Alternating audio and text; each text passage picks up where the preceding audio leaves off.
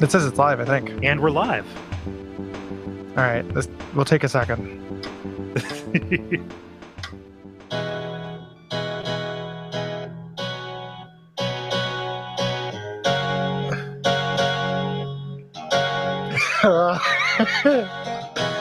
It's worse than I could have imagined. Is this a live MIDI?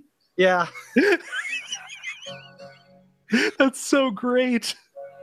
Can you tell me a little something about the website you had to go to find that? This is midikaraokes.com. So this is me saying you karaoke to. We will color eyes. Tell me that there is that there's some kind of there's a backing vocals track that's like Final Fantasy VI. I was hoping so, but it didn't start. Yeah, it was just that, Chuck E. Cheese. Bongo donga bongo gunga bongo gunga. Whoop, pop, pop.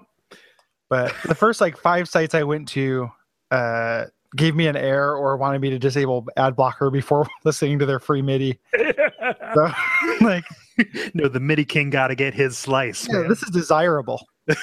I'm not the only person in the world searching live MIDIs at this point in time.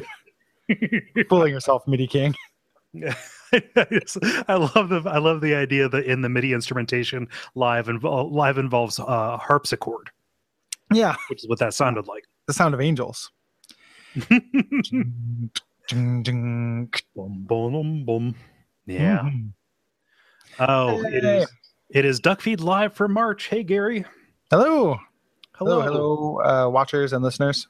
Yes, we already have a good crop of folks. This is earlier than we usually do it. This is nice. Yeah.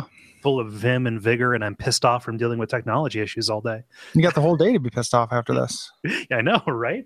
I can just start working on some kind of engine that is powered by pure hatred. Yeah. Ugh. Like the Republican Party, am I right? What?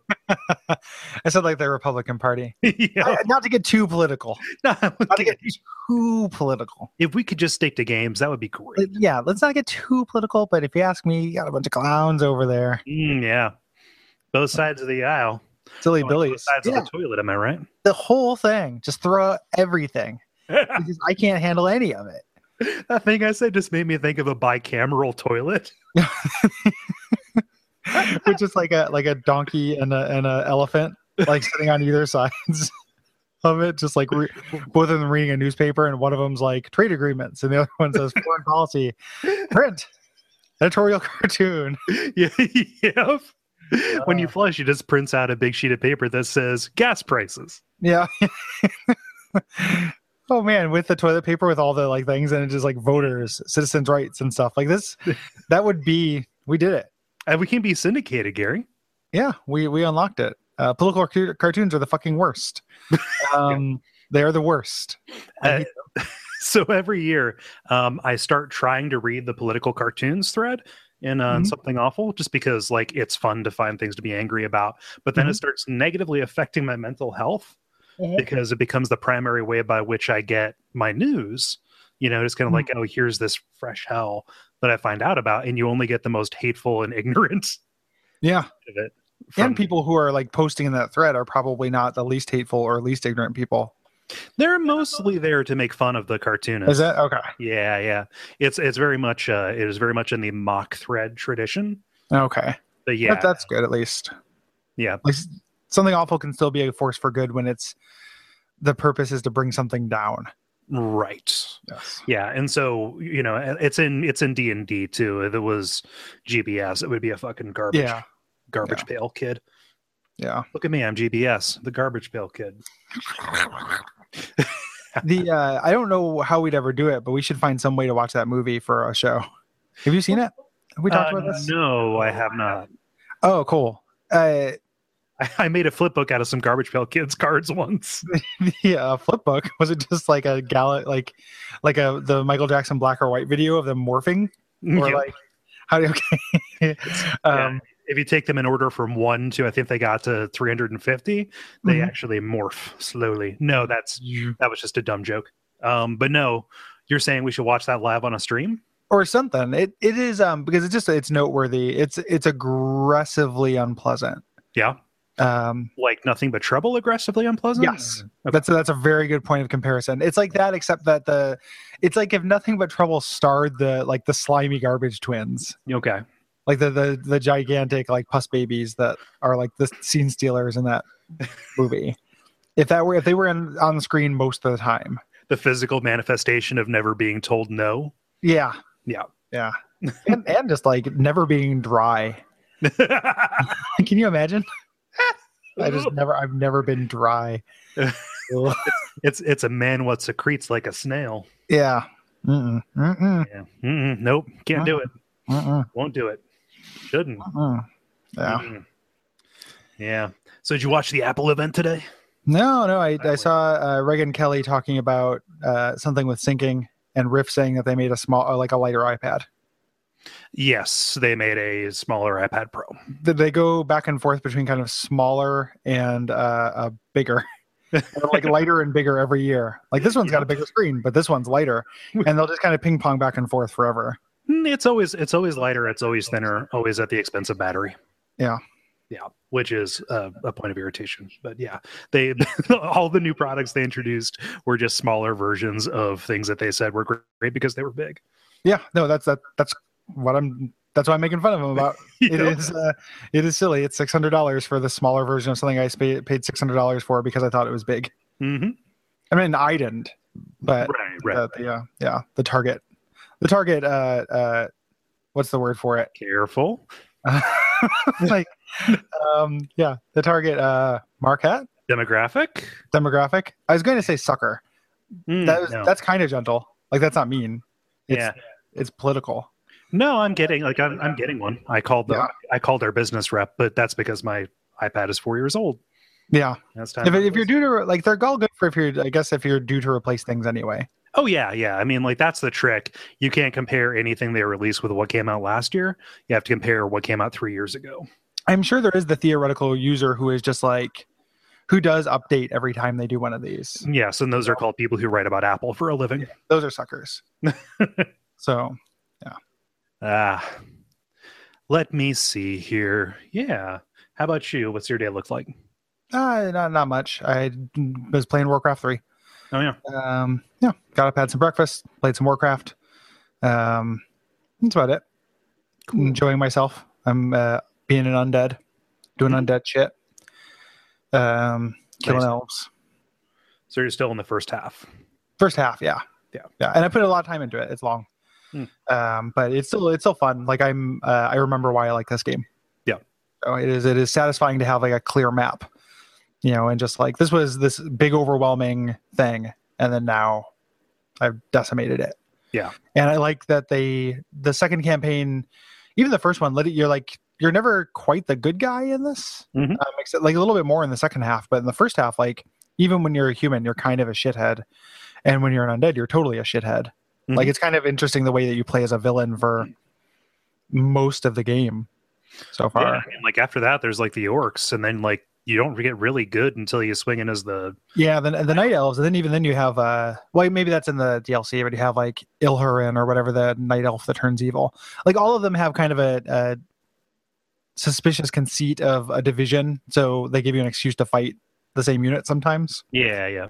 So like everybody has a schism, which is a little bit eye rolly, but I like how your goals are not like you're not altruistic for very much of this game so far. Yeah, it's good. It's kind of like in Sacrifice, where sometimes you played as Scorch or whatever his name was, Infernus. Gorb. Yep, you played as Gorb. Gorb.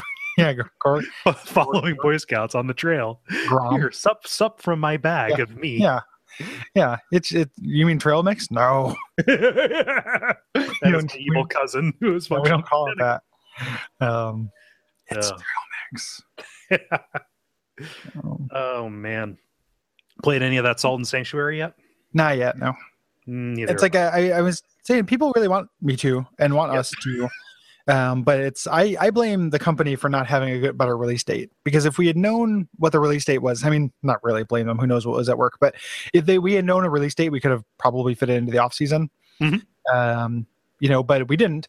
And the other thing is I'm like, if I play it, I'm gonna have to play it twice. Yeah. And but a lot of people are just like, play it anyway. And I'm like, what? We can't cover it for the show. Like, we're not gonna do it instead of Dark Souls 3. Right. I don't know. And we're not like we already played. Not only is Shadow Tower Abyss, like, we already played it, but 2, it's great. Yeah, it like it's worth talking about. It has as much to do with Souls as Assault and Sanctuary does. So, if not more, so it's still worth talking about. I'm really glad that, like, with games, like, I don't like chasing the new, and I feel really good about that. Yeah, like, not sanctimonious about it. Like, I don't necessarily look bad down on anybody, but I'm kind of into, like, this patient place that I'm in, where I'm like, oh, it'll be there. Yeah. I mean, it's a different rhythm, right? And it just it sucks when there is an unspoken, like, responsibility. Yeah, if we did, like, a more news focused thing, I can see that being a real nightmare. Like, I remember Game of the Year award talk at the end of the year, and Bob Mackey had a tweet where he's like, all these Game of the Years are based on people who are trying to get work done before going on vacation and have spent and played the first 8 hours of a 70-hour game. Because nobody has time to actually do that. Like, if you're trying to keep up, you can't. Like, that's not actually a thing. So I'm glad we don't try to. Yeah. Like, if we had to, if we, like, literally everything that popped out, if we had to stop everything and play it, like, there's so much stuff in the past. We have so much, like, I don't understand. Like, there's things that I'm excited about that are coming out, but there's also tons of things I just, like, it would also be good to play that are old. I don't know. Yeah. I don't have, like, a thesis for this. I'm just, like, thinking out loud. Yeah, you're just freeballing it, Just freeballing it. Like, old stuff is good too. Yeah. I get like wanting to be part of a conversation, but also there's value to, like, letting dust settle, because when something comes out, like, everybody, flips their shit. And it's and then 2 months later, they're going to flip their shit the other way and say, like, oh, this thing is, derivative, it's crap. Like, I kind of want to be on the backlash. The backlash is where I want to be. Like, well, and that ends up making everything just kind of fine.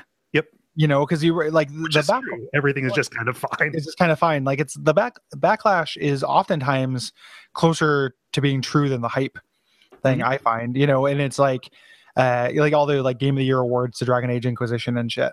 It's like, that's not, I don't know. I don't get that. And it's just like, it's very pretty and big, and I like being able to avoid the pretty big shock and awe like that comes. Yeah. So feel more comfortable in the past. Yep.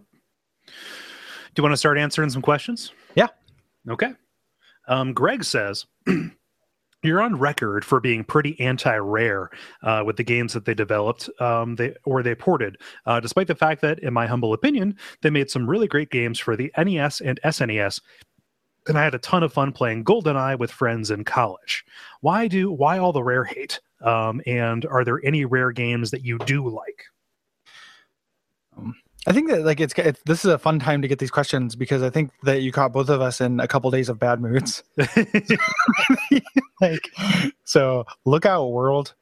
I'm looking through now. I'm trying to find a gamography to answer the second part of it.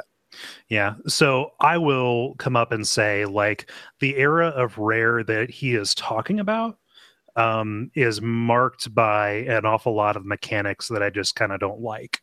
The isometric stuff, like the borderline Psygnosis levels of putting, like, presentation over, kind of just styles of gameplay that I don't really like. Collectathon kind of stuff. And I understand that is a stereotype about Rare. As the collectathon thing, it's not always true, but it's true often enough. It is a useful heuristic. Yeah. And by the time they started kind of developing a house style from, like, N64 on, like Perfect Dark and GoldenEye aside, by the time they started developing that style, I aggressively don't like that style, the googly-eyed cartoon, conquer kind of thing. It's not my thing. And that you can just tell by looking at a game that it is Rare, and it's a style I just don't care for. Yeah, I think it is a very bad aesthetic. Like, I think, like, the aesthetically, the character designs are universally kind of bad, like, across the board. Like, I think that Banjo and Kazooie are dumpster fires of character designs. Yeah. I hate them. They look like Country Jamboree characters. Oh yeah. And it doesn't like, there's no objectiveness to that, though. It doesn't look cool to me. Mhm. You know, like where like Mario, who is also a silly cartoon character, but it's weird. Mhm. Like he's an Italian guy. That's weird, and that I can handle. And those character designs feel more imaginative to me. Where the rare ones always feel very generic. Mhm. The things you fight feel very generic too. Like here's a witch that looks like it's from like a cutout from a Halloween decoration. Yeah. Like everything looks like a decoration for a holiday from a dollar store. Mhm. Like every single thing. And then gameplay wise, like the collecting stuff I'm not super into. Like I don't, even the best 3D platformers are not my favorite thing, but like when they become about grabbing stuff, that makes it worse because I think it's a bad thing for a game to be about. Yeah. And then early on isometric stuff, I'm with you. And then the shooter is like, I had fun playing GoldenEye. Like it's not impossible to have fun with it. It's just was like, it's not, and this is not being like a PC, super fan or anything like that, but it's just not, it's just like that weird, it's the console curve, like where it's like, oh, this was the first time it was on console, so it gets a lot of credit. Because people had consoles and they didn't have PCs, but like way cooler shooting experiences were being done on computer at the time. It's just not very like, I don't understand any reason why you would play that instead of like, like Unreal or that on like online Quake thing or something like that. Yeah. It's just like there's just 1,000 times better version of that exact same experience that was available at the time and is easily available now. Yeah. As for rare games that I do like, Viva Pinata is a pretty fun Animal Crossing clone. And I actually do kind of like the Banjo-Kazooie Nuts and Bolts, like the racing game where you're making your own carts and stuff. Yeah, Viva Pinata, I remember kind of like being okay with the mechanics but having the same character design thing. Yeah. Like it's kind of better because they're supposed to be fake. Yeah. But it's still like, I don't think they can know how to design a character. And then I kind of like Diddy Kong Racing for Nintendo 64. That's not a bad game. Yeah. It's like a Mario Kart clone. So it's not original and cool, but it's like, it's fine. It does cool stuff like the boats and planes and stuff like that. I feel like it doesn't really fun at the time. Very well when it does those things. I always feel like it doesn't control very well when it does those things. Like I think the hoverboats don't feel good and the planes are like, that doesn't add much. Yeah. Like it's kind of a novelty, but it doesn't add a whole lot. I remember having a lot of fun with it when I was a kid. Like, would it hold up if I went back to it? Probably not, but yeah. I mean, it still would. I think it holds up as a Mario Kart clone, and even the flying levels still are fine. Like they don't do very much with the Z-axis stuff, if I recall, other than put some power-ups in the sky. But it's it still ends up like it feels like a novelty. Yeah, the weird like tech thing above gameplay, which is those guys. It's a little impressive with the like from a design perspective, making a map that can hold all of them though, like all the different types. I think that's kind of cool. Like there's cool stuff in it. I would never argue that there's like nobody who doesn't know it, like they're talentless, like they definitely can make a game, and some of the games are playable. Yeah. But they're just don't feel very like noteworthy. Like they feel like, oh, like this is like doable, but not very good. Yeah. I don't know. And I've gone back and like visited several of them since codifying that opinion online where people will challenge it, which is good. And gone back and played some of these, and it still doesn't like feel particularly good. Like none of them feel like broken messes, but I can't think of any rare game that doesn't that there isn't another game that does it like much better. Yeah. And that's kind of the rare experience for me. Like you can do this without the bad character designs, you can do this with tighter gameplay and more original. Yeah. I kind of wonder if we just kind of grew up in the wrong time and place for liking rare. Because most of the people who I see really getting down with it are either people who grew up in Britain or Europe, or they grew up kind of more firmly in the N64 era. I think that might be the case. Yeah. Which isn't denigrating, like, oh, if you were 2 years younger than me, you have a bad opinion. It's just could be a wrong time, wrong place thing. Star Fox Adventures is aggressively bad. Did you ever play that?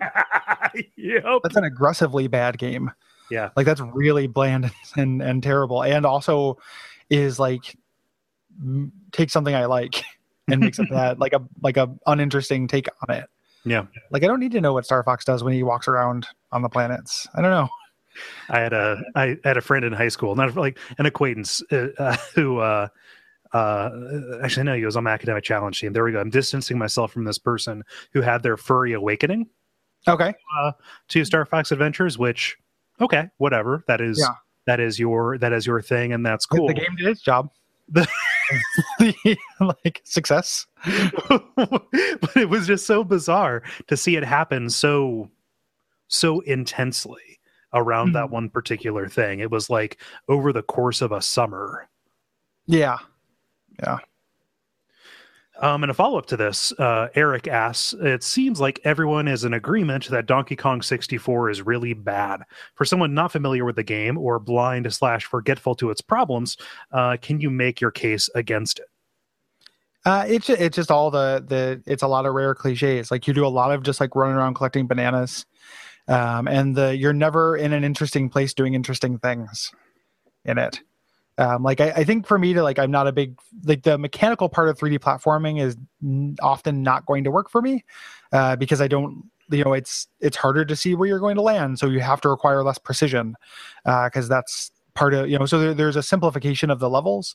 And when there's not, like those levels fall down. So like, really good 3D platformers, you take like your Mario 64, that game kind of ceases to be super fun for me when you get to the desert. And everything, when it starts requiring like precision, I don't think that the camera and that camera angle does very well. But this doesn't even have that. Like it's too simple. Like the stuff you're doing, like you're never in a good looking environment. It's all just jungle. So it's like the sea of brown, or at least my memory. Most of it is the sea of brown, and then just collecting hundreds and hundreds of bananas, and that's the game. Yeah, and then I remember just like a bunch of like arbitrary gate checks to actually get progress that were based on going back and doing stuff. And then wasn't it also the case that you would collect all of a thing and then it would make you go back through the same level and collect all of a different thing? Yes. Yeah, if I recall. Yeah. It is just like it's the end result of like the path they've been on since Banjo-Kazooie. Yeah. Just like, because Banjo-Kazooie doesn't have as much of it, and then like Banjo-Kazooie 2 has more. And then Donkey Kong 64 is like, what if we just made you grab stuff? Like what if we can take video games and turn all of them into Pac-Man? Yeah. Which like Pac-Man's great.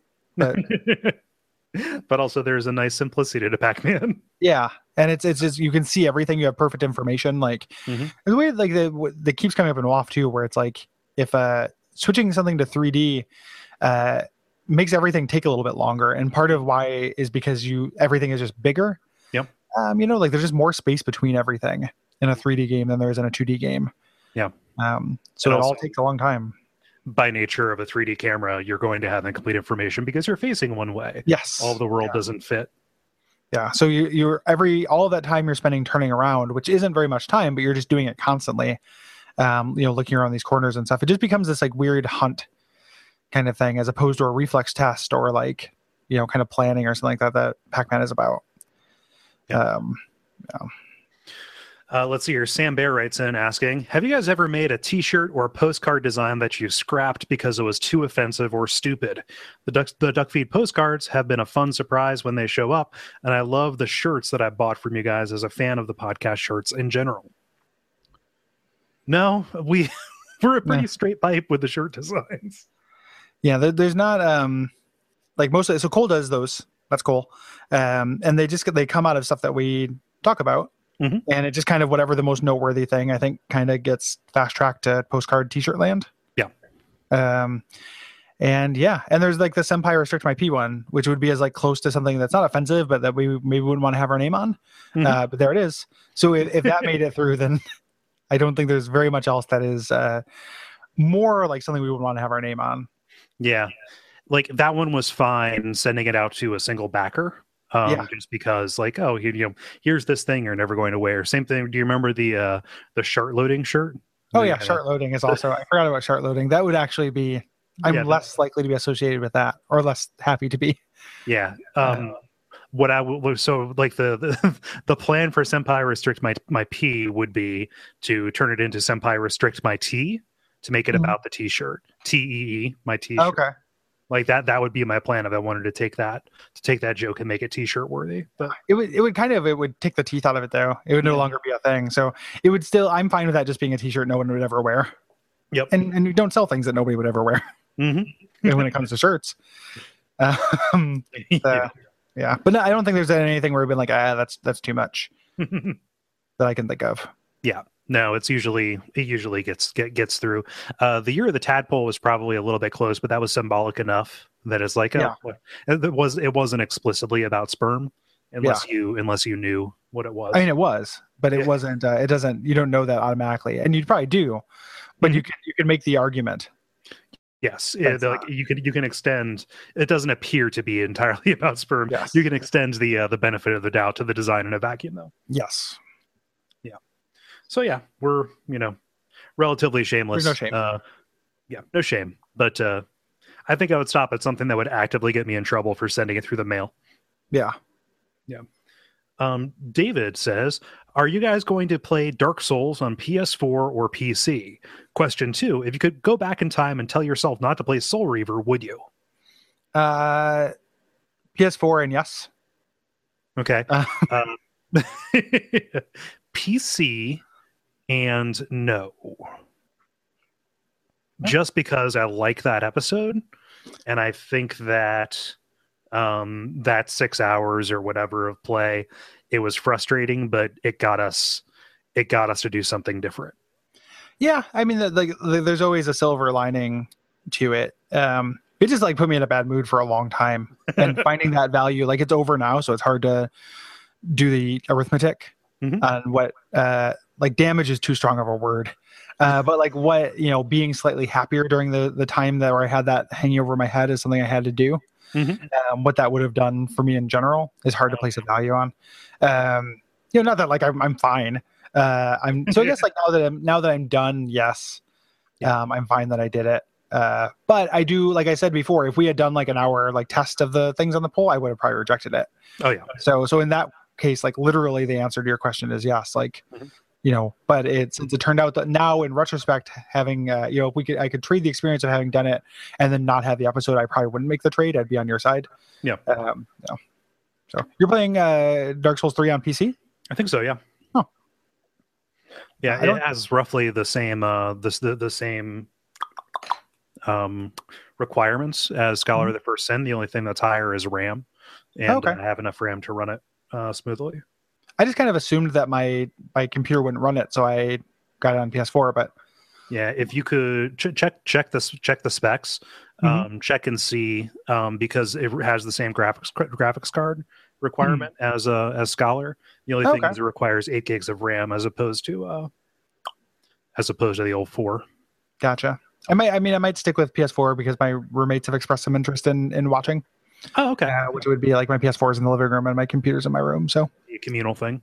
Yeah, and I don't really want to. I like when I game on my PC. A lot of times I am on the exercise bike, which I don't want to do that during Dark Souls 3. Okay. Because it'll be a first blush. I want to concentrate. Yes. So makes sense. Yeah. I don't know. I may change my mind on it as it gets closer. But yeah. That is my decision right now. Definitely not trying to convince you or anything. Like I don't know, but I mean, just like if it's available on PC, I would like to have it. However, I know that it's going to go on sale like pretty much immediately on PC. Yeah, it's not like I won't get it on PC at some point. Yeah, that's because there'll be some mod that I want, and then it'll eventually become like $17, and I'll want to have it up here probably. Yeah, like I bought. That's how I bought Dark Souls 2 twice. I bought Dark Souls 1. Yeah. Just once, but came to that late. Yeah, and having that dependability, knowing it's actually going to run on a yeah. But I mean, that's a big thing too. Is that like PC launches are risky. Yep. So, and I don't want to lose that first day. Let's see here. This is going to be kind of a long one. Zachary writes, this one's for Gary, but I'd love to hear anyone else's thoughts on it. Gary's Let's Plays and references to Binding of Isaac convinced me to give that game a shot, and I'm hooked. Incredible on the gameplay, but aesthetically, I'm not as sold. I don't mind the grossness, and I find the exploration of the fantasy/nightmare world of an abused, confused child, the bodily fluids, the enemies being deformed Isaacs, the religious symbolism, etc., interesting. What makes me squirm a bit is the jokes about abuse whose only purpose seem to be pushing the envelope, i.e. edgy humor. However, I definitely understand with black comedy, it's a fine and difficult line to walk. I'm definitely not attacking your love and support of this game, and it's not your responsibility to be its defender. But as someone who intelligently speaks to the cultural and social context of games, I'm curious about your thoughts. Sorry about the length. It's like Edmund McMillen is like a guy who I don't necessarily know if I would get along with him in real life. He is he's real into that. Like he's real like I'm an instigator and I'm gonna do these things. And a lot of times they're not actually jokes, or they don't seem like jokes. They're just kind of like, it does feel, I agree with you that it just feels like he's trying to kind of push an envelope. And when they're jokes, like there's like a ridiculous number of just like dumb memes references and stuff in that game too. It is so I don't think he's being evil. So I don't feel bad about giving him money. I think he's being like kind of immature, and I don't think it's very funny. So the part of that game that like I think is meant to do that is meant to be kind of funny, doesn't work on me. Like I've never really thought it was funny. I'm with you where I find it kind of poignant. Like the part of it that he's and if he's making these jokes as a way to process, which I think he is, I'm not going to take that away from him. So I don't feel bad supporting him. I don't think he's being evil. I think he's just kind of being tasteless and not very funny. And then that all just kind of becomes like, I ignore it all for the gameplay, because the gameplay is really great. And it's like, it's like single game I played probably the most, hours wise. Yeah. And it's still something I put on if I want to like mindlessly exercise or have something on TV in the background and just do something with my hands. Like, so I still play it like pretty frequently. Well after it's done, but I don't feel like he's being evil. I just think that it's just kind of like not my sense of humor. Yeah. Yeah. So I don't feel bad about giving him money for that or talking about his game a lot. If he were to come out as like, like a super raging asshole, but I think the worst he is this like kind of like a silly nihilist. Like he's a little bit like a South Park kind of thing. I don't think he's a bad person. I think he just kind of thinks everyone is dumb, which is not a perspective I like, but it's not one I think is harming the world. I mean, maybe in a grand sense, but it's not one that's my job to punish people for, I guess. Yeah. I mean, I'm not nearly as into Isaac as you are. Like I'm nowhere near as good, but like there are things that I can put up my blind spot for, in order to enjoy it, recognizing that it's probably like, yeah, this might hurt somebody's feelings, but yeah, like there's nothing like particularly hateful in it. Yeah. I don't think. And the stuff that you could argue is hateful, that is about religion or what have you, that's him processing this stuff. Like if you read interviews and stuff, and like the postmortem and things he did, like that's the point of the game. Like he is processing this religious upbringing he had and justifying it with his like relationship with like escapism and kind of pop culture and stuff. And that's, I'm okay with somebody making a statement about that stuff. It doesn't feel hateful to me. It feels like processing. Yeah. I feel like hateful, not hateful, probably disrespectful, and how much that matters to you. Totally. Disrespectful is a good word for it. And he's kind of trafficking in that place where like, I'm disrespectful to everything, therefore and I don't necessarily get on board with that, but it doesn't feel like it's, I'm risking sounding like a hypocrite because he's being disrespectful to something I don't care about. And that's why it's okay with me. But also, there's a little bit of like, it when you see it kind of thing. Like I wouldn't, if like there was like an explicitly like homophobic power up or something like that, then I would feel bad. Yeah. Because I that's punching down. Organized religion doesn't feel like punching down to me. Yeah. Maybe that's the difference. Yeah. Like that feels like, especially like it feels solidly like punching up, given how much kind of power there is and stuff like that. So I don't try not to be an asshole atheist, but it doesn't feel like it's hurting a marginalized group. Right. To me. Yeah. Thank you very much, Zachary, for that thoughtful question. Yeah. Let's see here. Bob writes in, are you guys really ready for an entirely new Souls game? I can safely say that I am not, he says in parentheses. And what are your greatest hopes and fears for Dark Souls 3? I'm ready. Yeah. I think so. I feel like I've really benefited from the blackout. Oh yeah. Yeah. Me too. And the off season. Yeah. Yeah. Kind of breaking that stride just a little bit, breaking that stride by doing far more work than we otherwise would for the show. It's a lot more work, but it's different. Yeah. Like, the kind of like weirdly, there's more research involved in Dark Souls season stuff for me, because covering like a full game, like covering Titan Souls, there's just not that much to it. Right. Whereas a Souls game will generate reams and reams of text, and lore pages and videos and conversations and Reddit threads and stuff like that. Like there's just more to it. Yeah. So that requires actually more research, I think. Good. I was going to say, like with that research, there's an element of kind of always being on. Yes. Because it very much is a conversation you have to be tapped into. And it's a conversation I'm just not a part of right now, just because I'm trying to avoid that stuff. And like when you see that tweet about that hot new theory, those hot new specs, the hot speculations, off the Vati line, you have to go and look at it, because that's a part of being informed. Well, and it's stuff I would do anyway. Yeah. So it's like it's kind of interesting, because this game coming back will also bring back like a part of my life entertainment wise that I have. So that's kind of something to look forward to. Yeah. I'm also ready for it, specifically coming off of Bloodborne, because like Bloodborne is a very different kind of game. Like I really love Bloodborne, but I really am looking forward to getting back to like, partly getting back to just like that kind of rhythms and slower pace and everything, but also getting back to like fantasy. Yep. Because I love that shit. Like I love Kings and Dragons and stuff. Like there's again, it's just cool. Like Lovecraft stuff is great. Werewolves are meh. But I also want to get back to From's weird, especially playing Shadow Tower and kind of seeing Shadow Tower a bit, not so much with Shadow Tower. Like their take on Western fantasy is so neat and weird to me that just like a hot tub I want to be in. So I'm like definitely looking forward to getting back to that kind of sense of aesthetics. Swords. Yeah. Swords. So greatest hopes. Oh yeah. That like I love it if it doesn't feel shitty the way it wraps it up. I don't want them to ignore everything that came out of Dark Souls 2. That would be like a big thing. I was talking about it on Twitter with somebody, but like that game, and we talked about it in the Ohio talk, but like that game has my favorite player controlled difficulty, I think, of maybe any video game. Like it's really elegant and really subtle. And I would love to have that stuff be a part of it. Yeah. Like I want those things to exist. So my greatest hope would be that it actually tries to take the best parts of the previous games in the series, and there's no like, bastard stepchilding of Dark Souls 2. Yeah. I hope they bring the narrative in. Yeah. That they don't just forget it and then go off onto something else, because I still have a desire for closure. Yeah. So I would like to see something that like, I mean, we have to do something with the cycle. It would be, even if the thing is like you literally like a definitive answer that you literally can't, would also be okay.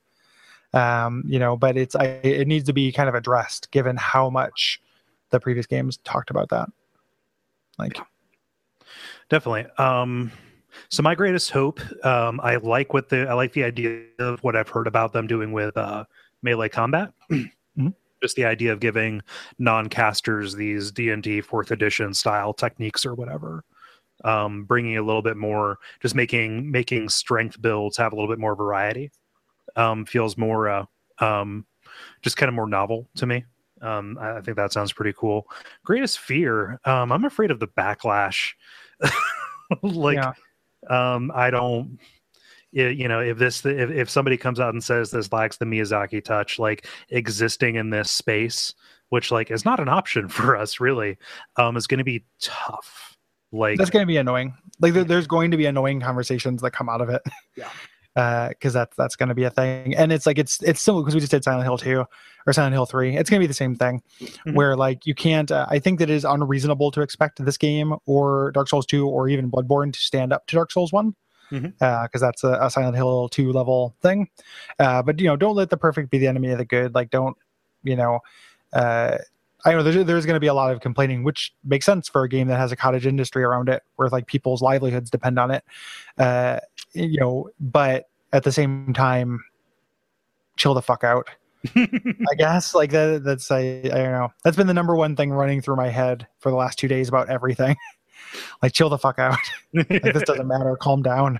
Yeah. But that speaks more to my mood than anything. But it will be true in the conversations surrounding this. Like I think, like have a little bit of perspective. Like cool it again. With that thing with the new games, like let this stuff settle a little bit, you know, before you think piece, hyperbolic kind of thing. So yeah, agree. But yeah, I'm looking forward to that week. Oh yeah. You know, that's always fun. I like, I'm not the kind of person who will stay up until midnight and then play all night. Like I want to go to sleep and then wake up at I want to set it to download, wake up at 7:30, brew a pot of coffee and sit down in my jammies and then just get to work. Like that to me has always been a very pleasant experience. Yeah, it's going to be real nice. Yeah. I'm looking forward to that. I'm looking forward to talking on the Slack channel about it. I'm looking forward to getting the game beat so I can see all the stuff I missed. Yes, because that's a real favorite moment of mine. Just because especially when there are things that like I don't feel like that spoils it for me. Because there'll be little things that like kind of tug to the edge of my consciousness, and then just having those verified, like it still ends up feeling neat. Like, oh my god, I knew there was something there, but that's a super good feeling. Yeah, we need to still text each other though, even though we have the Slack. It needs to. I like that. And also, I don't want to because people in the Slack will maybe beat it before I do. Oh, yeah. I mean, like Allison's importing it. She will have it beat like in 3 days. Yeah, she's posting pictures of her counter. Like, yeah. So I don't want to hear about that stuff either. Like it's going to be a little while before I even get into the Slack, but I feel more safe texting you than I do just going onto the internet. Yep. And just seeing things in general. Yep. So that will be an internet blackout period, I think. Yes. For a while. But that's fine because that is worthwhile to do on occasion. Yeah. Let's see here. Liam says, to follow up on the Rare talk, would you consider doing a Donkey Kong Country game for a show, either WAF or Abject Suffering? I think you guys could have really interesting insight into Donkey Kong Country 3, especially. I mean, it feels a little baity. Like I definitely wouldn't do it for a WAF just because it would be like, it feels like stunt. Yeah. Like stunt choosing. Like you can't wait until you see what the bad boys of Duck Feed have to, I don't. Who's not Robert Downey Jr.? Who's the shock talk guy? What's that? Morton Downey Jr. Okay. Like Morton, have you ever thought about Morton Downey Jr. in the last 20 years? Like who are you talking? You know who you're talking to. Of course I've thought about Morton Downey. Like I don't want to do that. Like I don't want to be like Bill Maher, or something like that. We're laying down the new rules on everything you like is bad. Yeah. But like it could be like we could do it for Abject Suffering, but even then I feel like it would be mean, or like I would want it to not be mean spirited. I don't know. That's the thing. Yeah, that's hard. Yeah. Because people do really love those, and I don't like, as much as it doesn't seem like, I don't want to take that away from anybody. Like I just think they're bad. So there's an element of it that it would be nice to have an opportunity to corroborate our stance. Yes. Not that we are of a hive mind, but just to like go in and say, actually, hey, here's the reason why we don't like it. But like I have a feeling that just there's the deck would be stacked against us for even coming across as talking in good faith. Given how far this has gone. Something that happens when you don't like something is people will kind of challenge you with increasingly high kind of bars for not liking it. Where you'll be like, I don't like this, and then they'll be like, well, have you played the fourth one? Oh yeah. Or have you gotten to this secret objective and stuff like that? That's when it really comes alive. But there's only so much that you can reasonably expect of somebody who doesn't like a thing. So like I haven't played Donkey Kong, like any of those games, in a long time. Yeah. It wasn't like when I was a kid. I played them when I was a kid. I revisited them in my early 20s. So I will admit, like it's been 10 years since I picked up one of those games, but it's because I don't like them. It doesn't, it's not, I can't turn into a job to kind of prove that I don't, it happens a lot with TV shows where people are like, oh no, it really picks up in season 3. It's like, well, you realize you just asked me to watch 20 hours of something I don't like. Yeah. Like I when I had a coworker who was trying to get me into Dexter, and I watched the first season, thought it was exactly what I was going to say. Dexter. Yeah. And it's like you realize that you're asking me to do something I really don't like and keep doing it to like get to this part that you say is good. And it's like, that's just not worth the investment. I'm not criticizing the person who asked the question for asking us to do the thing. It's just, there is this thing where if you don't like something, people will continuously pull out examples of the best of the thing. Yeah. And it's like, I tried it. I feel like I put in the time that I can do. There's a lot of stuff out there that I really am interested in that I'm not going to be able to do before I die. Mhm. You know, this feels like not like a waste, but it feels like, because it's never a waste. You always take something away from even disliking something, but it just feels like not the best use of my time, you know? Yeah. And like, especially in an interpersonal relationship, when somebody is pushing you really, really hard to get to season 3 of Dexter, like what happened? You know, it's like there's always the problem of what happens when you get there and you still don't like it. Totally. And that's Like- a special place, and that's like a special hell to like recommendation that backfires, you know, which is why, like, and you and I both do this, I think, is you have to be careful about recommending things. Yeah. It's not like I almost said it was an act of violence. That's too much. But it is like, you know, it's not light. Mhm. You know, like a good recommendation is like takes the other person into account. You know, it does not come across like an obligation. Right. You know, and also, and at worse, even worse than that, doesn't come across as like an ultimatum, you know. Yeah. And no one's ever explicitly said like, hey, like the 3rd season of Dexter, or we can't be friends. Mhm. But I have had some like head shakes, you know, like just like, God, you'd really love it. Like, why are you doing this? It's just like, nah, come on. Like this is way too, for a show about, you know, for that show or for any piece of media, like this is too much. Mhm. There's too much expectation being put on me. So that kind of thing bums me out. Yeah. So, yeah. For sure. Yeah. I don't know. Same thing with like Banjo-Kazooie. Honestly, like that is always one that pops up for like, hey, why don't you guys just do it? Like, I just wouldn't feel comfortable at this point. You know, never say never, but like, A, we're really burnt out on 3D platformers right now, and B, it's just like I'm almost comfortable with it being an in-joke at this point, or with being a like running joke. The way that I would do it, and I keep talking about doing the Donkey Kong Country stream, which I will do at some point. Like I would do it as like a stream thing, like not on record, you know, like maybe, but like that game, like Danielle Rando likes that more than Mario 64. Yes, I don't want to like I've read do that. it like She lays out a good case for it. It's an okay, like I think some of the things that she likes about it are things I don't like about it, but that's not, you know, that's fine too. Like that happens, but I don't want to like set up. I just don't want to start like that fight. Like we joked a lot about the Fallout debate thing with like the Video Games Hot Dog guys. I'm glad that never happened, because there's just a little bit of like I don't know, like it's not mean spirited. Like I feel comfortable and I'm friends with those guys, and I would not hurt anybody's feelings. But at the same time, it just kind of we will end up in the sea of subjectivity eventually. It's just how much do we wrestle before we fall in, you know? It'd be like opinion Pokemon. Yeah. Like training up your opinions. Yep, dislike, go.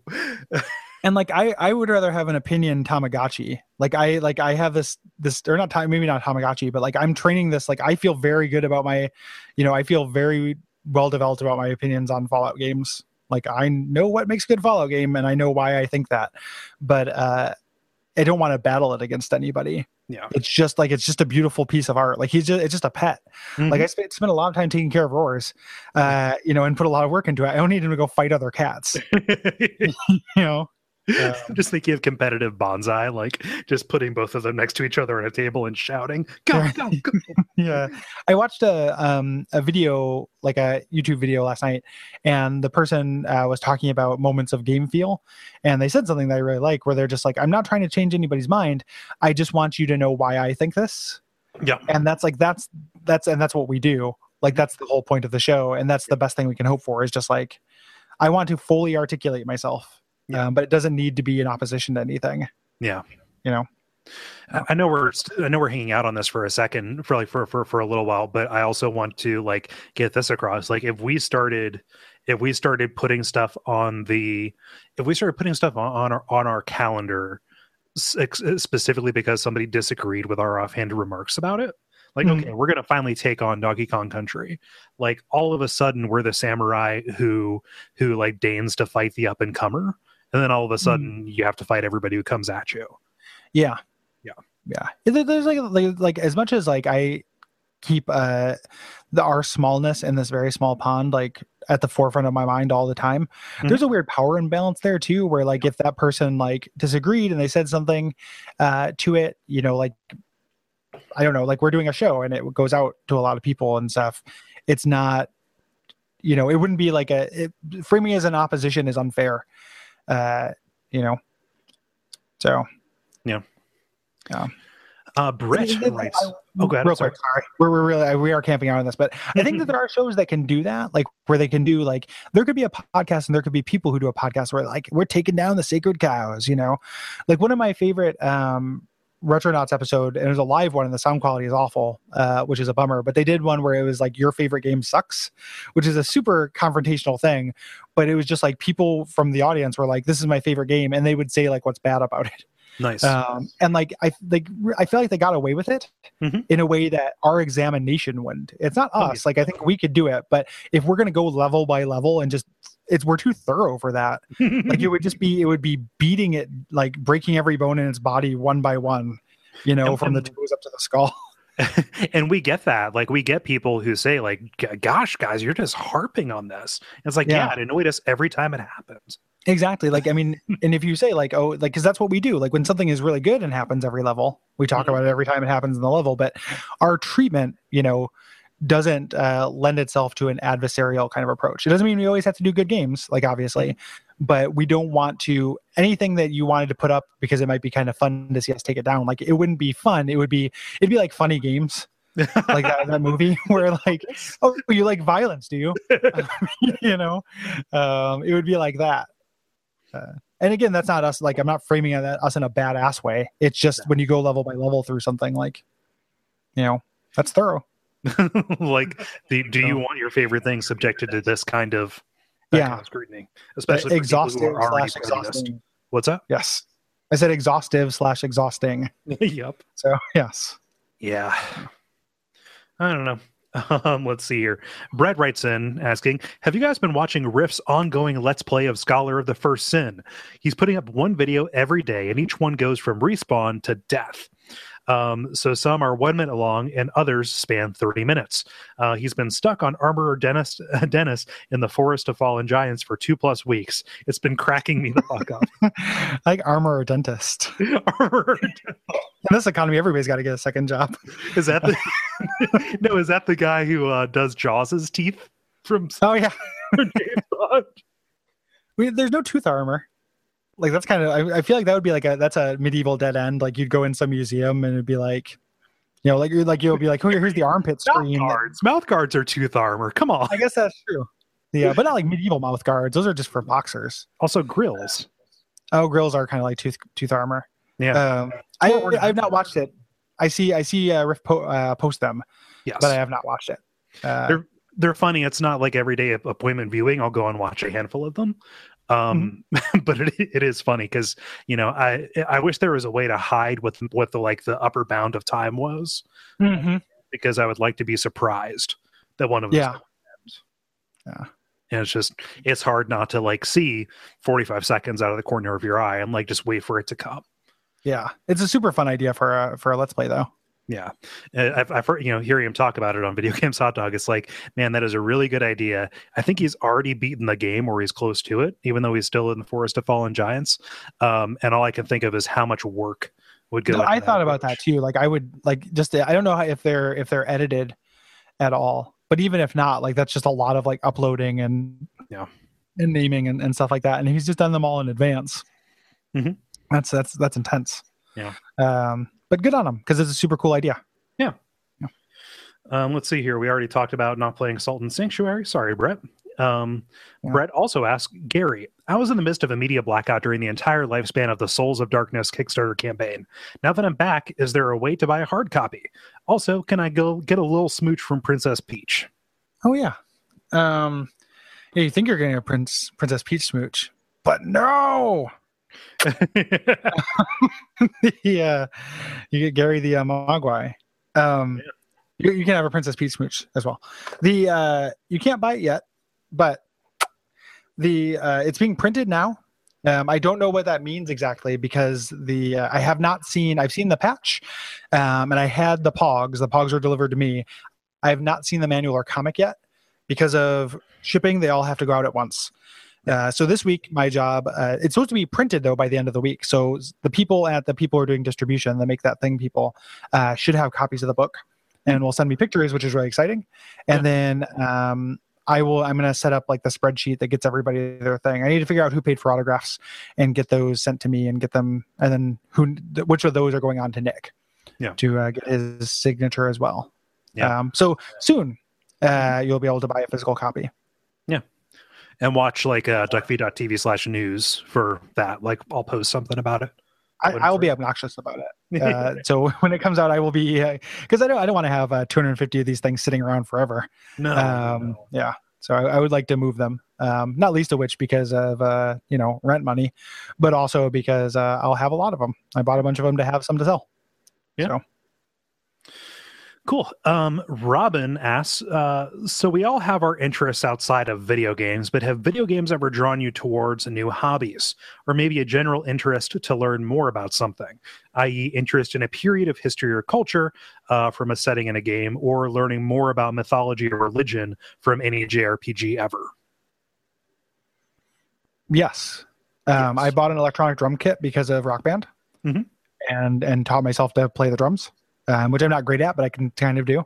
Yeah. And then also learned a lot about voodoo after Gabriel Knight. Yeah.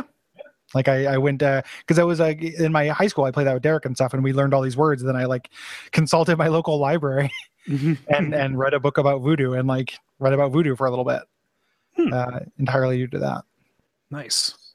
My first one is similar to yours. It is after playing Guitar Hero, I decided to learn guitar. So I got Guitar Hero in November of 2005, and then I bought my first electric guitar in December of 2005, and that is still something I try to do almost every day, and that's been very rewarding and great.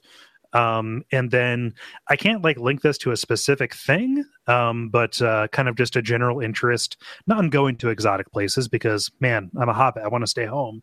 But just like an interest in like weird islands and like inhospitable lands and things like that. Like basically anything that would be a stereotypical video game setting. I love reading about it. So just kind of like, I guess, geography, if that makes any sense, or like weird castles and shit. Like I'll gravitate toward that, even down to like reading about haunted places and stuff. I do that too, but I don't know if it's because of games. Like, cause a lot of that stuff came from just being a general like fantasy dork. And that's the thing, right? Because like, who knows if I'm a fantasy dork because of games? Yeah. So that's why it's hard. Like I say, like, I can't pin this down to a particular thing. But yeah. Let's see here. Now would be the time if you have any questions and you're not on the priority to use the Q&A widget on the old screen there to put some stuff in. We also have some comments on the Google Plus page, but we're getting toward the end of the priority questions. Thank you to all of our Patreon backers who backed at that level and threw in. Absolutely. Yeah. So let's see here. Jala writes in saying the network has a whole slew of jokes which have developed and been added to over time. What are your personal favorites? That's hard. Like oftentimes it's whatever the recent one is. Yeah, because Scorch is good. Feels exciting. Say what? Scorch is good. Scorch. I like Scorch. I'm way into The Gates Are Open. Like anything with that, just because it reminds me that exists. So I like anything with D-Devil. But it's oftentimes the most recent one just because it's like I will never get sick of Crick, but at the same time, like, you know, Crick needs some fresh injections from time to time to stay fresh. And when we come up with it, I want it to have like some kind of spin on it. I'm glad that we're not making the same, like if we were making fanfiction.gov jokes, like now that would be a problem. So what are the recent hotnesses, I think? Yeah. Corn Sarnet was a good one for a while, just because it would pop up basically on every show with your hello. Yeah, I still like Corn Sarnet. Yeah, Corn Sarnet is really good. If I had to say all-time favorite, it would have to be Crick again. Me with the boring answers today, but it feels like that is like not just a watershed moment for like abject suffering, but for the network in general. And because it ticks a lot of my boxes, which is kind of creating characters and histories for like upsetting sociological or biological things. Like Crick is an upsetting culture if you look at it from for more than like 5 seconds. I like how if you put abject suffering into Google, it auto-completes to Crick. Yep. Like abject suffering Crick is what Google expects you to put in there. I would like to, people in the Slack, if you can go try that, just write abject suffering, see if that goes, because that might be a it may be an algorithm. Okay. But yeah, like Crick for me is like emblematic. Like abject suffering was already a really fun show to do, but I think that is a definite articulation point for like the kind of humor we would pursue. And it would be like, again, like if we ever do DuckCon and we get a bunch of money, we can fly people out. Like how amazing it would be if we just got him to come out and speak, and we just like had him do like a post report on Dudes with Attitude. Yeah. Like, and it's just kind of like, and there would be such a rapt audience for him, like, and he would have no idea why, and it would be amazing. Like it would just be like everyone would just be like, "Oh God, it's Crick," or at least I when I say everyone, it would just be me. Like it would be fine too, but it would just be like, "It's Crick," and he would just be like, "Well, when programming Dudes with Attitude, I needed to just do this very like bland thing. Like back in the day, we didn't have a lot of development time, and and just kind of going through things, and it would still be really fun. That was a fun idea." Yeah, so that like that's the thing. It's kind of like with Buffo. Right, like if we flew Buffo out, it would be very hard. What's that? When we fly Buffo out? Yes, when we fly. Buffo I don't think we have to fly him out. I think he's active in Midwest. So like, oh yeah, I think we could just get him to bring up his clown car, like his clown muscle car, his clown Mustang. Yep. His clown muscle car. Come on. Yes. Yeah. But it's a very similar situation. Like the idea of Buffo is funny, but I don't have any like malice toward him. It sounds like I'm making fun of Buffo when I laugh at Buffo. But like the same thing with Crick. I actually I admire the guy because even though he didn't do a lot of work, like he was making games with his daughter. And like doing kind of what he loves. And like you look at pictures of him and he seems really happy. And like he's got this website that happens to be like this vestige of a certain period of design that shares way too much detail. But like I'm not making fun of Crick. We're not making fun of Crick because everything weird about Crick we are responsible for. Yep. I think you can make the argument we are kind of making fun of Buffo, but it is at the very least gentle. Like because it's so weird. Like if we had Buffo come out to the thing, when we have Buffo come out to the thing, we're not going to be like, "Hey, stand in the middle of the circle, and we're all going to dance around you and throw cans." You'll earn your $250 and you'll like it. It would just be like, do your show, like this will be an entertaining show during the convention. Just do it for us, and just be you, and it would just be incredible. Like it reminds me a lot of like the less exploitative like Tim and Eric stuff, where it's like I think they genuinely like those dudes. Yeah. But part of why they like them is because they're so bonkers. Like they're so unusual. I don't think that's necessarily bad. Yeah, like David, like appreciating David Lieberhart, like you're not like, man, this is a good song. Like you're just like, oh, this guy likes to sing about aliens, this puppet. This is so weird. And that's still not evil. And that's how I feel about Buffo too. Like, oh, he's a clown, and the whole point is he rips phone books in half. Like that's so weird. And I don't feel exploitive about that. I just think it is just I'm appreciating it for a different reason other than just like, boy is he strong. Or like, God, he's a funny clown. Right. Yeah. Right. I mean, the word for what we're talking about here is irony. Yeah, and I don't think it's necessarily evil. Like I don't necessarily think it's bad. Yeah. So go to hell, Jesse Thorne. Bowtie boy. Yeah. Bowtie boy. All right, bad mustache. Let's see how this goes. Let's see here. Tim Shue writes in saying, I got Abject Suffering podcast and then Abject Suffering Crick. As well, it probably should be. So it's still very much in the top recommendation. So we've done our job. Let's see here. Stephen writes in saying, you both seem to appreciate music on a bit of a deeper level. About when and where did that interest start for you? Well, thank you. Yeah. I don't know what that means. I don't like anything without knowing why I like it. So music is no different for me. So I think about it a lot because I think about everything I like a lot. Not to be dismissive or anything.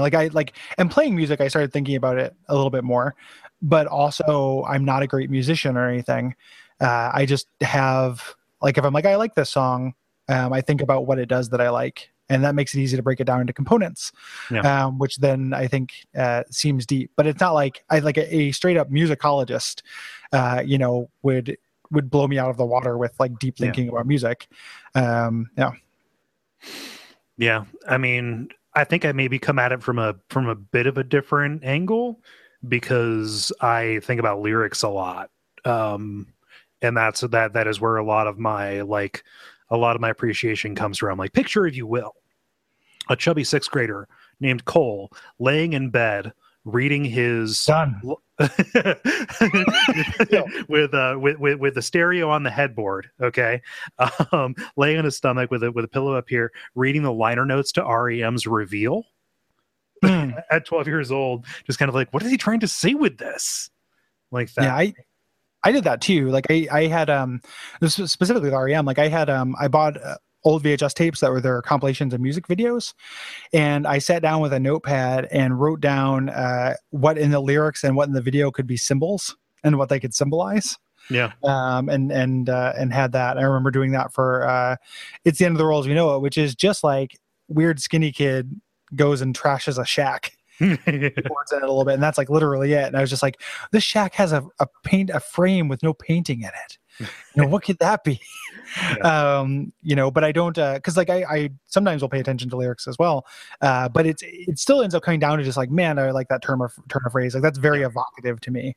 And I like, there are explicit things that I like about lyrics, but it's not like a poetry thing. It's more just like I get a sense of what this person's saying it, and they're not being obvious. Like, this is not a cliche. Yep. And this has like a kind of a nice internal rhyme, so it sounds like a cool turn of phrase. This is a word that I like. Yeah. Because it's an unusual word for this, but it's a really perfect word for it. No. Like things like that. So it's just that's, at least for me. I'm not trying to put words into your mouth, but no, definitely like lyrics and vocal melody, and a lot of that comes too from just time spent in choir and thinking about singing and doing singing on my own. Like, I'm less of an instrumental guy, more of a vocals guy. Yeah. Let's see here.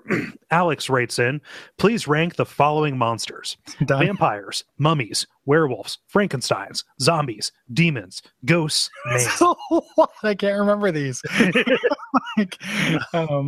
Both of you must agree on the same list, so compromises may be necessary. Can you pop that list into the chat? Oh, sure. Okay. At first I was like, oh, you already have them in order. And then it just kept going, and now I don't know. Really? Vampires at the top?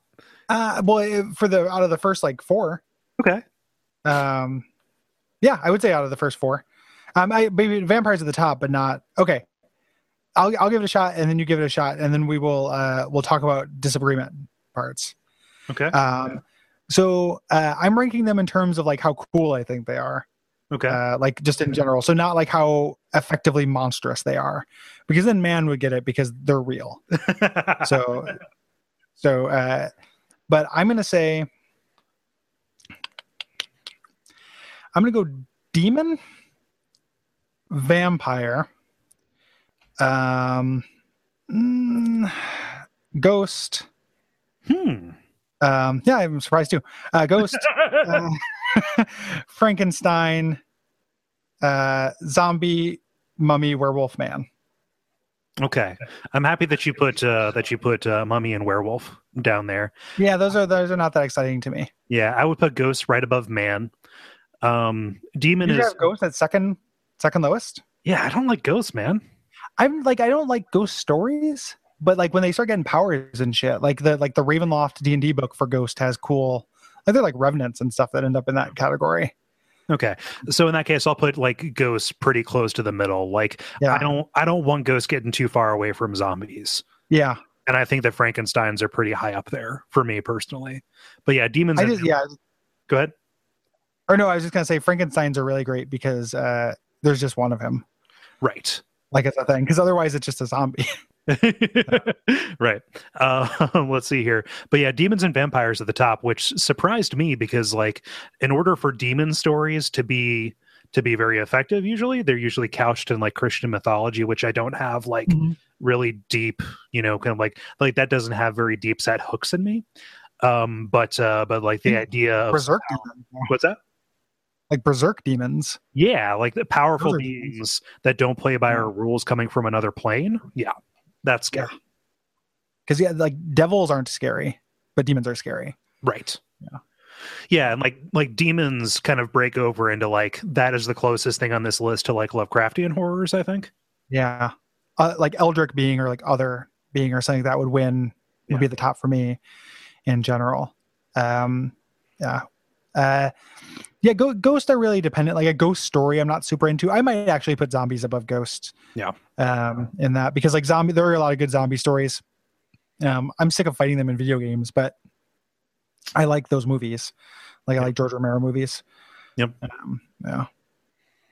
Yeah. I feel like man was put there as kind of like a canary trap to see how closely we would analyze this, or to see how genuine we were being. Yeah, because like pollution, like man's awful, but the they're not cool. Like and like a human villain can be cool. I don't give all humans credit for like the UPS guy does not get credit for there being what's his head like Vlad the Impaler doesn't like that's not, it doesn't translate to that. Yeah, so that's we're pretty close. Yeah, just about. I feel like we both laid out. We made revisions. You cut. I chose. Who's into mummies? I don't know. Like I can see being I can see being fascinated by the Egyptian afterlife or that concept of it, but like it's just a zombie with extra clothes on. It's a clothy zombie, and like I've oftentimes said like, what do mummies even do to you? And then they're like, they lay curses. I think I mentioned to you, and you said that because of the movies, which I haven't seen. But like that's so vague and weird. Yeah. And if I'm gonna get a curse, man, like give me a witch. I can get down with a witch. Make it a hex. Come on. Yeah. Oh, hexes. Hexes are great. Yeah. Yeah. But mummies just I don't. And they seem dumb. Like they're like unintelligent undead. Like they're slow and dumb. Like if you wanted to really spice up this list, like and this is I feel pretty good about where we landed on this. But if you wanted to shake this up, you'd throw witches in there and liches in there. Where those would pop in. Wow, that's funny. I think things tricky. Because witches like witchism seems like a more contagious phenomenon. Like a witch begets more witches, whereas like a lich is more intractable. Yeah, liches are rare. Like you just get the one. They're solitary creatures in the monster manual. Yeah. Whereas witches travel in packs. But if we were to slot witches and liches in there, I might put liches as number one. I love a lich. And then witch I would probably put at like after demons and vampires, and then in that like upper middle section, the top of the middle, I think. Yeah. Because a witch is cool, but liches are varsity. Yeah, liches are definitely, they're pro. Yeah, I would say. Also, kind of along with that, like mummies, like the mummy in the movie The Mummy, the Brendan Fraser and Billy Zane movie The Mummy. Did you know Billy Zane played an Arab person in that? Yeah. Oh yeah, because that's what we do. Because it's how we do. No, but like the scariest thing about him was the scarab beetles. Which like he could just vomit these clouds of these beetles that would like burrow under your skin, and you like the bump, like the cat under the bed sheet, all the bugs like crawling up under your skin. But that is not, as far as I know, a canonical mummy power. No. I think like in D&D they just cast like weakness, like just or like ray of enfeeblement on command and stuff like that. I agree with their stances on Abbott and Costello though. So. With mummies? Yeah. How do they feel about Abbott and Costello? They just chase them. They're against them? They're against them? They're against them, yep. Yeah. Yeah. So there are two notes here from the Slack chat. Alex says that we were right about man being a trap. Okay. And then Crocus says, zombie only escapes the bottom if you are including skeletons, IMO. Oh, man. Skeletons, that adds another wrinkle, too. Yes, Boy, that would be hard because do I like skeletons more or liches? Ooh. So here's the thing. All he's asking is rank them. And Yeah. like an animate skeleton is nothing more than just a pile of rocks with motivation. Yeah. It's just a calcium golem. So like in terms of effectiveness, like we're not talking about favorite here. Yeah. Well, I thought I was just talking about cool. Okay. Like which ones I think are cool. Because skeletons, like I love skeletons, and it's not like there's Twitter accounts where it's just like liches being idiots. Like there's skeletons. I really like that. Yeah. But I still might give it to liches because liches are so cool. And I love the idea of magic powers. I love the idea of having your soul inside a jar. Those are two things I love. Yeah. But and I think that like liches are, vampires of wizards. So yes. Yeah. And like I'm comfortable with zombies being a little bit ahead of the bottom, mostly just because even though they've become something ridiculous, they were truly awesome and great in like the 70s and 80s. Yeah. Like Day of the Dead, dog. Like that movie is watch that and then tell me zombies aren't cool. Yeah. Because that's a super cool take on those. Yeah. Yeah. Let's see here. Our last priority question for right now. Ash writes, my significant other wanted to ask you both if you feel like you're getting happier as you get older. Thank you, your significant other. Yeah. I don't know. Like I feel like I think you get better as you get older for the most part. Yeah, I was way more depressed in my mid-20s than I am now, but I am still prone to fits of sadness.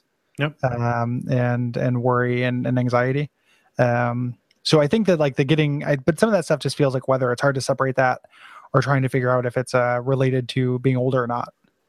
I definitely chill the fuck out more. So like I realize fewer things matter, and that's like a double-edged sword. That can also make me sad. Yeah. So I experience fewer high highs and fewer low lows, I think. Mm-hmm. But we'll sometimes still just kind of like cruise around a C- for a couple of days. That remarkably comports with my experience too here. Just because like, it's like running a compressor limiter on emotions. Like age is the best antidepressant in that it doesn't make you feel good all the time. It just makes you feel less.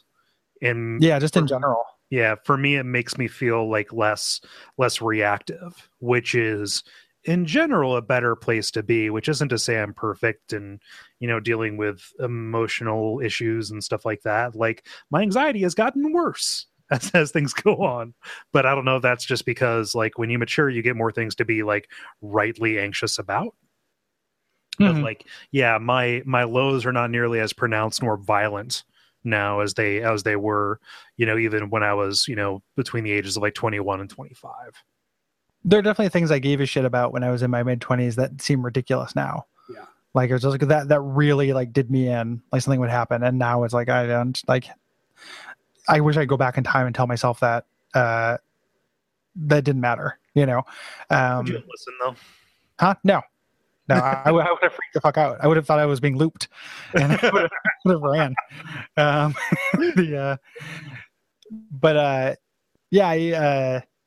It is definitely less. Even like I think the thing that now, the one thing that is like it is slightly optimistic about it is that I know now enough to where, and I've had a couple of moments like this in the last couple of weeks where I know to be conscious of when I'm in a good mood, and be present for that. And that's something I didn't know when I was younger.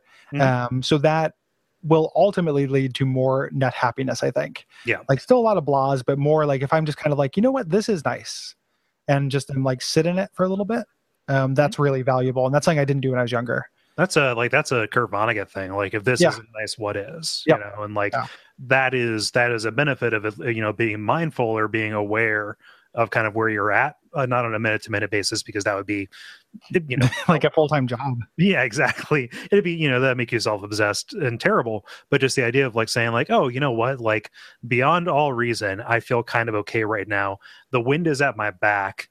I can start embarking upon a certain number of things and kind of get more output for my input, right? Like I can just be like, if I recognize it and try and freeze this moment in time, I'm less likely to let something small get to me.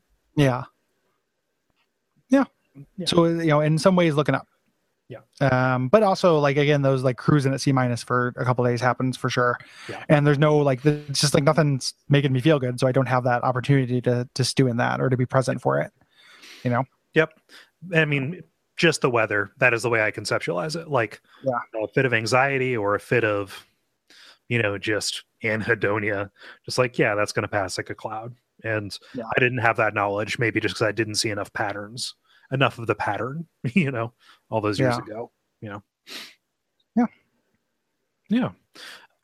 Let's see here. There's some follow-up here from the Q&A widget from David, who wrote, Google returned Abject Suffering, then Abject Suffering Crick, then WAF, okay, and then Gary Butterfield, and then R-Zone. So thank you for that. Yeah. Thanks, Google. I'm happy to be associated with the R-Zone. Gary Butterfield. Oh, I know where I said Google. No, you don't say that. I was just joking. That's not my point. No, I'm just. So let's see here. Novi writes, have you tried Battlefleet Gothic Armada? And if so, what is your opinion? No. I'm going to look at it though right now and see what it is. That's what I've just done as well. It appears to be like a steampunk free space. Yeah, it is. It is an RTS adaptation of Game Workshop's board game set in the Warhammer 40k. I've done almost nothing with the Warhammer 40k universe. Yeah, I feel nothing. It's a huge blind spot for me. Yeah. It's not because I don't think I would dig it. Like, I think that there are cool things about it. And then the game Hordes, which is the War Machine Hordes, which is, I think... Oh, no, that's different than Warhammer. Yeah, so I don't know anything about Warhammer, really. Mm-hmm. War Machine I know a little bit about, and I played a lot of Iron Kingdoms, which is the role-playing game that's adapted from it. Yep. The tabletop role-playing game, but I don't know this game at all. Yeah. I was about to say it's inexpensive, but no, it is not. It appears to be a kind of game that requires more attention than I can readily give to a non-assignment. Yes. Yeah. Kind of thing. I can't do an endless game. Like, an endless game is a big stretch for me. It's why there are lots of things I think I would like. Like, I think I would probably get into Hearthstone if I tried it, but I don't want to get into an endless game. Yeah. So. Yeah. Let's see here, and then we have some comments on the Google Plus page. I'm getting like email alerts from people writing something somewhere in Google Plus, but like I've got nothing. Yeah, I don't know how this is all in terms of seeing it and looking at the emails. It appears that it is a bunch of like off the cuff responses to the things we're saying. If you would like us to respond to something, use the next time, because we're nearing the end, use the Q&A widget or respond in the priority thing. Just because like it's hard to catch those as they go. Mm-hmm. Let's see here.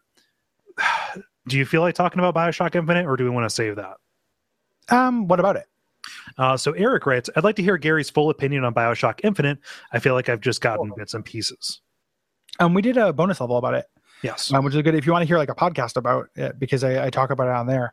And it's not, that's not all like just me, like everybody's on that. And I was more down on it than other people, I think. Yep. But mostly I think that it's kind of cowardly game. Like its perspective is, the first half of it, where it's kind of catfishing you with what it actually wants to do, is South Parky and the Ken Levine Golden Mean, which I'm not super into. Like, everybody is wrong, and mechanically, it's like took away everything I like about BioShock. Like, BioShock early on, even has a lot of these like different like skill, like there's like this research thing, there's this whole like independent systems you're playing against each other. The most like thrilling moments in BioShock are setting traps and finding something way stronger than you with where you shouldn't be able to do it. BioShock 2 doubled down on that, and it was really great. BioShock Infinite removed it from the board entirely, and when you the boss encounters in that game are awful. Every one of them is a terrible bullet sponge. You're not equipped to do anything neat with it. Like, imagine like the cool times where you like trick two splicers into fighting each other. One of them hits a big daddy with a stray bullet, wanders into a missile launcher that you've hacked that shoots missiles at it, and then you send both splicers against it while you pepper it with bolts from across the room. Like that's a really cool emergent gameplay situation that is possible in the BioShock 1 and 2 space that is impossible in BioShock Infinite. Yeah. BioShock Infinite is not about that. It's about this weird idea that like there's always a lighthouse, there's always a girl, which is like a cool thing in the end. Like I'm okay with that, but it wasn't. The more time I get away from it, the more I realize the game isn't actually about that.